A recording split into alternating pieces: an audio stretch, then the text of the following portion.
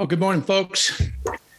Today we come to a familiar passage, one that we customarily encounter usually during the week of the Passion, usually on what we call, and as Episcopalians, we call Palm Sunday and Passion Sunday, one long liturgy in which we recite some of the last parts of what Mary Jo read to us so well.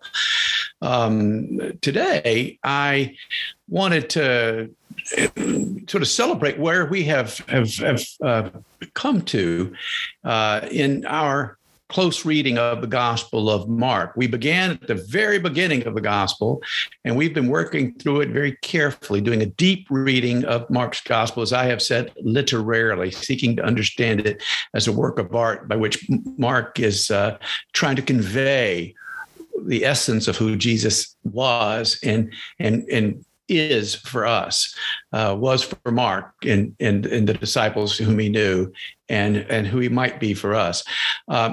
Now, on Palm Sunday, this last Palm Sunday, we actually jumped ahead and considered the events that Mark describes in chapter 15. We're now in chapter 14, but those events that Mark describes in chapter 15 and 16, we considered during Palm Sunday and Easter week. So we're going to conclude our series on the Gospel of Mark here today, at least put the pause button on it until we get back to Palm Sunday. And at that time, we're going to come back at the end of Lent next year and pick up in chapter 15 and 16.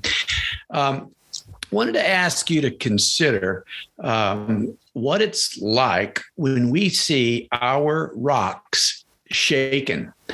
Those folks who for us have been the foundation, the ones that we could always count on, they're unshakable and therefore we find strength in them. And what it's like when we see them being human. I recall what it was like for me to see my dad in his 80s suddenly helpless. I will never forget him looking to me with just such confusion about what was happening in his brain and his inability to speak. The thoughts that were going through his mind and even to sustain thoughts at all and to make sense of his thoughts. And 3 or 4 days later, he died. And I remember my mother and what it was like to see her wrestling with her death, her making a decision to go forward and to say it's now time. I'm ready to go join my husband. I'm not going to fight this anymore. And making the decision to move forward and to remove many of the things by which the physicians were supporting her life. What I remember is how shaken I was, how hard it was, how surprising it was for me to watch the pathos as they underwent a struggle that I could not do for them. I could not protect them from that struggle. They just had to go through it for themselves. But how it rent my own heart to see that happening. And I wanted to just remind us of that as we remember this story that Mark has shared with us in this story of Jesus as he wrestled with the prospect of his own death, which he knew was imminent. Today, we see what I would characterize at Gethsemane as something where we see truly what it means when we say in the creeds that Jesus was fully human and fully God. We see, I think, in its greatest form, the fullness, the depth of his humanity. And yet there is a rich theological depth here that I hope that we'll see and wrestle with ourselves as we encounter our own Gethsemane moments in our lives. But to get at that, let's look at just sort of the framing that Mark has done, as we have been doing throughout our study, looking at it as a work of art, and see how he has used a literary device that I've called a sandwich to draw our eyes to the most important thing. And as I've shared with you multiple times, in this literary device, the outer layers help us to interpret the inner layer, and the inner layer helps us to understand the outer layer. And so what we see in chapter 14, Mark doing is he has a set of predictions, 3 predictions that lead up to the Gethsemane moment. The first thing is the prediction of betrayal. The second thing is a prediction of abandonment, desertion, not just by Peter or Judas, but by all of the disciples. And then we see a prediction of apostasy by Peter, a prediction of complete denial of relationship by Peter. And then we have the moment in Gethsemane. And then Mark gives us, the fulfillment of each of those things. We see Judas's betrayal. We see the desertion by the 12, and we see Peter's denial. Now, his actual denial. We'll come back to that, of course, next Palm Sunday. But I want to suggest to you, though, that throughout Mark's gospel, we have seen 2 themes that Mark has emphasized. The first being the weakness and the failure of the disciples, particularly in the second half of his gospel. And we see it at its climax here in chapter 14. And that's one theme that Mark has carried forward. And I want to remind you, in the context of his audience, of Mark's intended readers, he's talking to a bunch of people who are facing a monstrous, Gethsemane moment for themselves. The Roman legions are about to descend on Palestine. He's reminding them of that, and he's reminding them of the promises that were made by the disciples in their failure to maintain those promises. But the overall thing, the larger thing that we have seen throughout Mark's gospel, and we particularly see here, is that these things don't mean what they seem. Their apparent meaning is not the real meaning. What we see is the overall control of events by Jesus, who is apparently the victim. But he's demonstrated by these repeated passion predictions what's going to happen, and that what is going to happen is neither accident nor defeat. In fact, it's victory. It's God's victory. And he's interpreting these events and helping us to understand that. As each stage of the tragedy unfolds, we see by his accurate predictions that he's not being taken by surprise, but to the contrary, what appears to be victory for the demonic forces that that have arrayed themselves against him is, in fact, all contained within his foreknowledge, all contained with his purpose, all contained with what is written about will happen to the Messiah, whom he calls the human one. So that's the grander theme that we've seen. And I want to remind you that as we enter into that, because that's the very first thing we see when Jesus tells us really 3 things today. We see him saying that the sheep will scatter. We see him praying and them having the opportunity to join him. And then we see the sheep being scattered.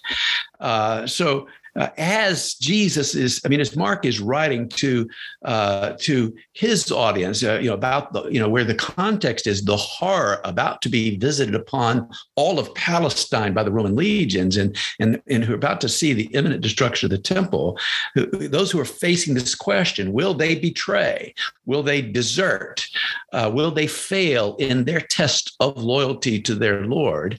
Mark is telling this story. So last week, we saw Jesus predict betrayal by some unnamed disciple. This week, we see the rest of that conversation. Lest anyone rest in the knowledge that they won't betray Jesus, Jesus predicts that every disciple, all of us, will be tested, will stumble. And when tested, he says all of his disciples there will at some point fail the loyalty test. So Jesus said to them, "You will all falter in your faithfulness to me. It's written, I will hit the shepherd and the the sheep will go off in all directions. Now, as I said, the theme here is that this has been foretold by the prophets. And I want to remind us that Jesus has repeatedly turned to Zechariah. Zechariah seemed to be one of his primary patterns for his self-understanding of who the Messiah is and what will happen to the Messiah. We saw that from Zechariah, Jesus had found his understanding of how he would enter Jerusalem. And so we saw him fulfilling the prophecy of Zechariah by entering Jerusalem, not by the characteristic way through the grand gates in militant form, but rather ascending on a donkey through the Mount of Olives. And then we saw last week in him talking about the cup when he talked about at the Lord's Supper, this is my cup. He again echoed Zechariah in the understanding that the remnant will participate in the Messiah's blood. And then so today we see that same thing when in his prediction that they will scatter. And as you'll see at the end of our story, his prediction of what will happen next. And so what we see is Jesus saying, "Awake, O sword, against my shepherd, against the man who is my associate, says the Lord of hosts." The prophecy, the oracle that Tom read us so well. And then it continues, "Strike the shepherd that the sheep may be scattered. I will turn my head against the little ones." And so we see Jesus echoing this, that this is what is about to happen. So Jesus is saying, hey, you're going to abandon me. All will abandon me. Again, he's conscious of all these scriptural warnings, which he senses are all culminating in this grand fulfillment there on the Mount of Olives. He has now shepherded his little flock. He's lived with them as refugees throughout Galilee, and then now in Bethany, and then going in and out of Jerusalem, and so he's taking care of them from the time he gathered them in Galilee until now. And now the time has come when he, the shepherd, will be struck down. And he's saying, for a time, the flock will run away to wherever they can hide. And he says that even this, though it will reflect their cowardice, even though it will reflect their confusion, is actually a part of God's plan. Jesus, in other words, is fulfilling the role that only he can play. He must go alone into the time of trouble. The great dark moment that he's about to go into in terms of his execution is a place where the disciples have no place. And so they are called to pray. They must pray to be spared that dark moment. And that's what he says to them. But Peter responds, and perhaps some of us might respond, but that's other people, that's not me. Peter says, even if anyone else stumbles, I won't. But Jesus said to him, I assure you, Peter, that on this very night, before the rooster crows twice, you're going to deny me 3 times. Of course, Peter responded, as you know, recognizing that Jesus is finally, but Peter finally recognizing that Jesus is seriously going to go to the cross. He's accepting this destiny. He says, if I must die alongside you, I won't deny you. And not just Peter. We remember Peter in his denial, but Mark reports that all of them said the same thing, that none of them would deny Jesus. Perhaps like all of us, who say, we won't deny our Lord.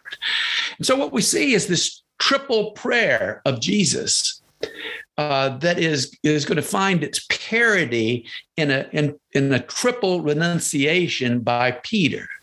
So we're going to see at Gethsemane, you're so familiar with it already, Jesus is going to pray 3 times. He's going to place himself in the hands of the one he knows as Abba, Father, and seek to do his will, to understand his will. And 3 times, Peter, the one whom Jesus chose to be the rock the rock upon which he would rebuild our fellowship with God. 3 times that rock will deny that he even knows him. So that leads us to Gethsemane. Now, in Gethsemane, I want to mention or just point out there are really 2 subplots happening. One is that Jesus prays. And the second is that the 3 slept. Now, when I talk about the 3, I'm talking about, Peter, James, and John. Remember, these are the same 3 who were on the Mount of Transfiguration in chapter 9 with Jesus, who saw the revelation of Jesus and Moses and Elijah and slept through it. He's saying that this time be awake.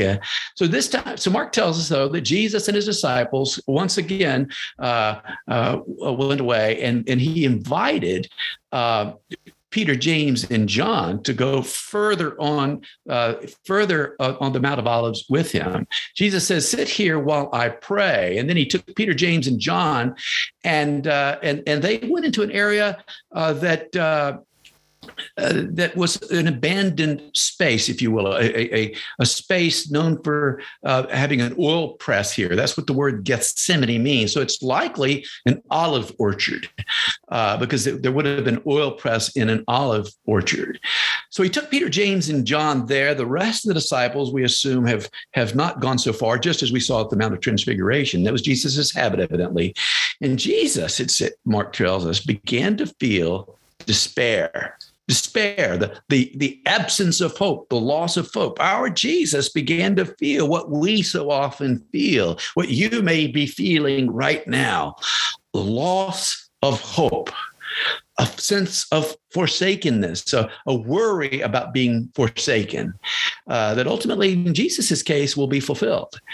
Jesus began to feel anxious, just as so many of us feel anxious. We were talking, Sajina and I were talking to our daughter about anxiety and what that means. It's this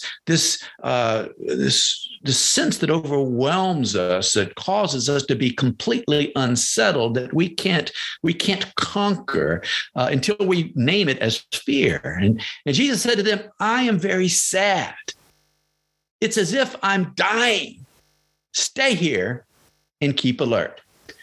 Then Jesus went a short distance further and fell to the ground. Now, that wasn't the normal posture of prayer in their time. It's not our normal posture of prayer. He fell to the ground. In other words, the language in Greek suggests he was prostrate before the Lord. Before his Father. So I wanted you to imagine him so filled with despair that his face is on the ground. A very unusual pose. And he prayed that if possible, he might be spared the time of suffering. And so he said in these words that are so familiar to us, he said, "Abba, Father, for you all things are possible. Take this cup of suffering away from me." I don't doubt that many of you have faced suffering and have said that same prayer. I hope you find some comfort in knowing that our Lord Jesus spoke that same prayer, and in a certain sense has gone through that moment and has been and is in solidarity with you if you're in that moment right now in your life. Jesus, like us, was human enough to need support during this testing time. He was in agony. He had a contest inside him between faithfulness and unfaithfulness, and he's being stretched to the limit. And so he echoes Psalm 42 and Psalm 43, which Judy read to us. It may be that Jesus' eventual acceptance of the will of his Father in Gethsemane owed something to his recognition of the pattern of the psalm, particularly that psalm, where there is this mood of despair that overwhelms the poet, but eventually gives way to a calm trust in God. There is this disorientation that leads, though, ultimately to a reorientation. Hope in God, for I shall again praise him, my help and by God, as Psalm 42 and 43 both say.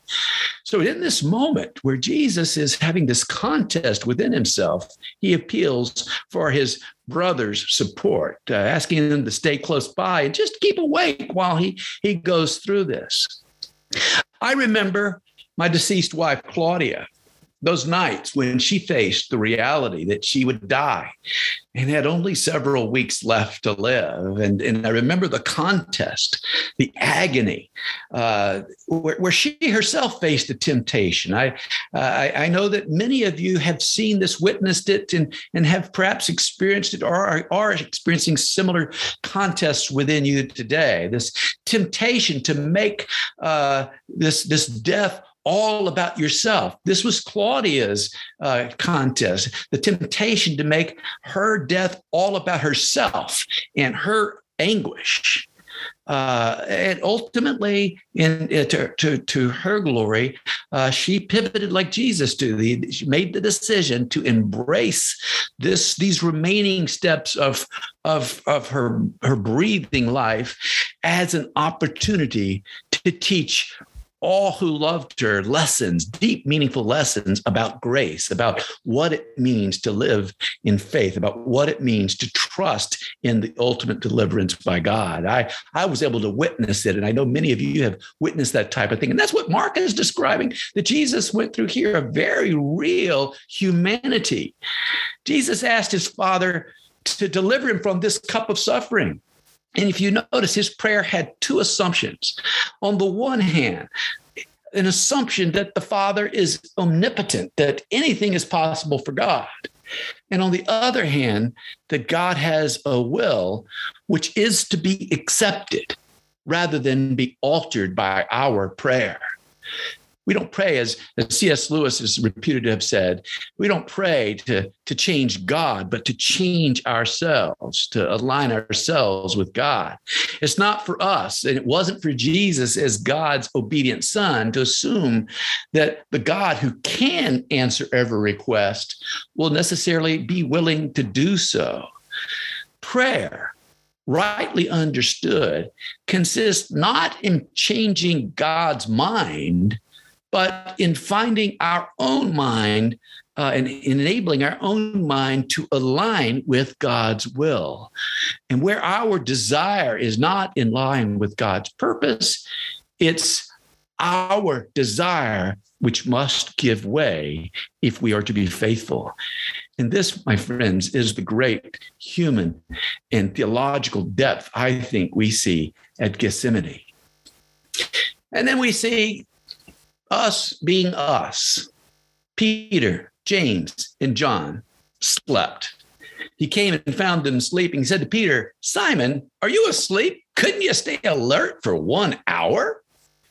And then again, he left them and prayed, repeating the same words. And again, when he came back, he found them sleeping, for they couldn't keep their eyes open and they didn't know how to respond to them. Now, I know what it's like to have a struggle keeping my eyes open. Particularly, this would be late at night, sometime before midnight, after a big, heavy meal.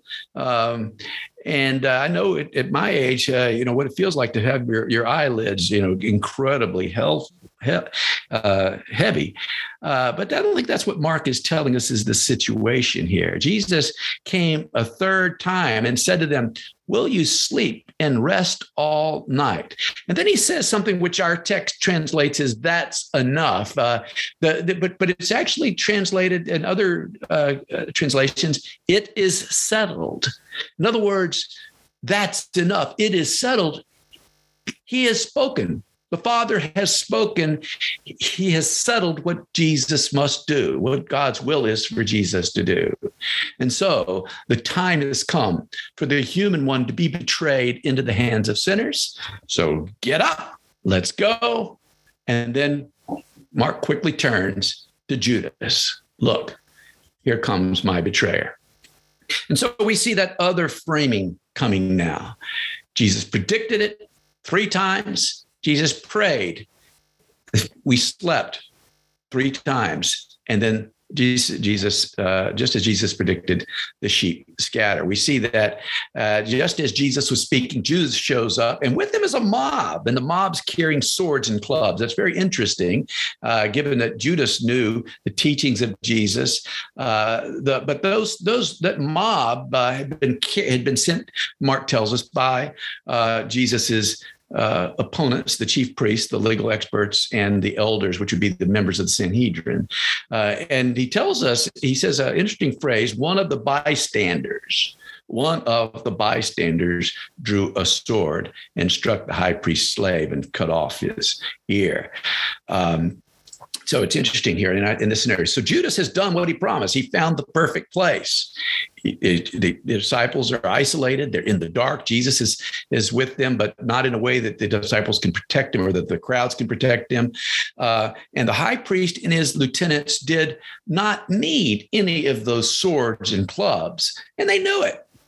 Perhaps they were hoping for resistance from them that would justify their actions. You know, the whole point of the state's use of excessive force then and always is to imply that the revolutionary deserved what the revolutionary got. In this case, that Jesus was a revolutionary leader, that revolutionary leader who was a martial leader, that martial leader that Jesus had always refused to be, as Judas knew. Many people wanted him to be what they claimed he was. He refused. But nonetheless, they brought a mob, they brought swords, they brought clubs, and they arrested him as an outlaw. And by arresting him as an outlaw with all the posse's guns ready to blaze, enabled them to have an excuse, a legal excuse, to justify their own argument that the Romans should execute him. And that's what, as we know, ultimately happened. Now, Mark tells us that one of the disciples got carried away and tried to fight. John says that disciple was Peter, but the other Gospels leave him unnamed. It's interesting, Mark, who has emphasized again and again that Jesus preached nonviolence, was aware of how violence contradicted all of Jesus's teachings, wouldn't even identify this person as one of Jesus' disciples at this point, but just names him one of the bystanders. And in that same way, in verse 50, we see Mark describes the disciples running away. But when he does so, he doesn't call them disciples anymore. He just says they all abandoned him and ran away, as though they weren't behaving at all as disciples. And so he refused to give them and honor them with that title. So they scattered. Now, Mark tells us that one young man, a disciple, was wearing a cloth, a linen cloth, nothing but a linen cloth. And they grabbed him, the mob grabbed him, but they left the linen cloth behind and he ran away naked. This is, I think, an important literary device here that we're seeing from Mike. I love the imagery echoing Genesis. You remember the story with Joseph, when Joseph became trusted, he got out of prison and he worked for a guy named Potiphar, and Potiphar's wife became attracted to Joseph. Here we have the young man, like Joseph, escaping. In Joseph's case, it was the sexual grasp of Potiphar's wife. This young man is escaping also by leaving his garment behind. It's important, I think, that it was a linen garment. This word is only used in the Gospels a few times. Linen is a cloth that was woven from flax or hemp. It had the quality of being a towel. There was nothing securing it. The Romans used it as underwear in the winter, and they put their outer clothing on it. It wasn't worn outside normally. Linen in the New Testament was always a burial cloth. It appears 19 times. One of those times is in John 11, where we see the story of Lazarus exiting a tomb, and he's in this linen cloths. And then later we see Joseph of Arimathea, clothing Jesus's dead body in this same word, this linen cloth. And so I think it's interesting that Mark takes this tells us this story about this naked man clothed in a way that no one would be clothed, merely in a linen cloth. I want to remind you what it means to be naked. To be naked biblically, like Adam and Eve, discovering their shame before God, is to just, remember that they discovered that they were naked and they sought to cover themselves. Well, for the Jews, to be naked in public is to be revealed as one in rebellion against God, to be shamed before God and before your fellow human beings. It was a mark of shame. And so I want to suggest to you, literally, Mark is pointing a little paintbrush mark over there. And this young man has abandoned the burial cloth in which he was dressed that would have been his destiny, the destiny of one bearing witness, the one who would do what Peter said he would do, who would go with Jesus to the death. Well, he didn't do that. He was dressed appropriately, but it was only dress. He instead ran away in shame. Just a little literary device from Mark that I think is important, because we're going to see this young man again. And that brings us to the good news. So I said that Jesus's pattern appeared to have been Zechariah. His pattern of his self-understanding of how the Messiah would behave, and how the Messiah would come and manifest God's victory over evil. It was certainly inspired by Daniel and Zechariah and others. But I want to bring us back to the rest of the story from what Tom read to us earlier from the prophet Zechariah, because that leads us to, I think, the good news for us today. As Tom read to us, the prophet Zechariah said that in the whole land, 2/3 shall be cut off and perish, but 1/3 shall be left alive. And I'll put this third into the fire. I'll refine them as one refines silver and test them to figure out, to determine that gold is gold. I test it. So I will test them as gold is tested, and they will call on my name. They will not fail the test. They will be proven to be the gold that I intended for them to be. And they will call on my name, and I will answer them. I will say, they are my people, and they will say, the Lord is our God. That's the rest of the story in the prophet Zechariah. And I wanted to remind you of what Mark has shared with us in the telling of this story. At first, in verse 28, earlier on, when he's predicting that the sheep will be scattered, Jesus follows that with saying, but after I'm raised up, I will go before you to Galilee. And that brings me to the young man who fled naked in that linen cloth. Mark tells us at the end of Mark's gospel, Mary Magdalene, the women went into the tomb, and there they saw. This is on what we call Easter Sunday. They go into the tomb, and there they saw a young man. This time, not dressed in a linen cloth. Jesus is dressed in a linen cloth now. Joseph dressed him that way. This young man is dressed in a white robe.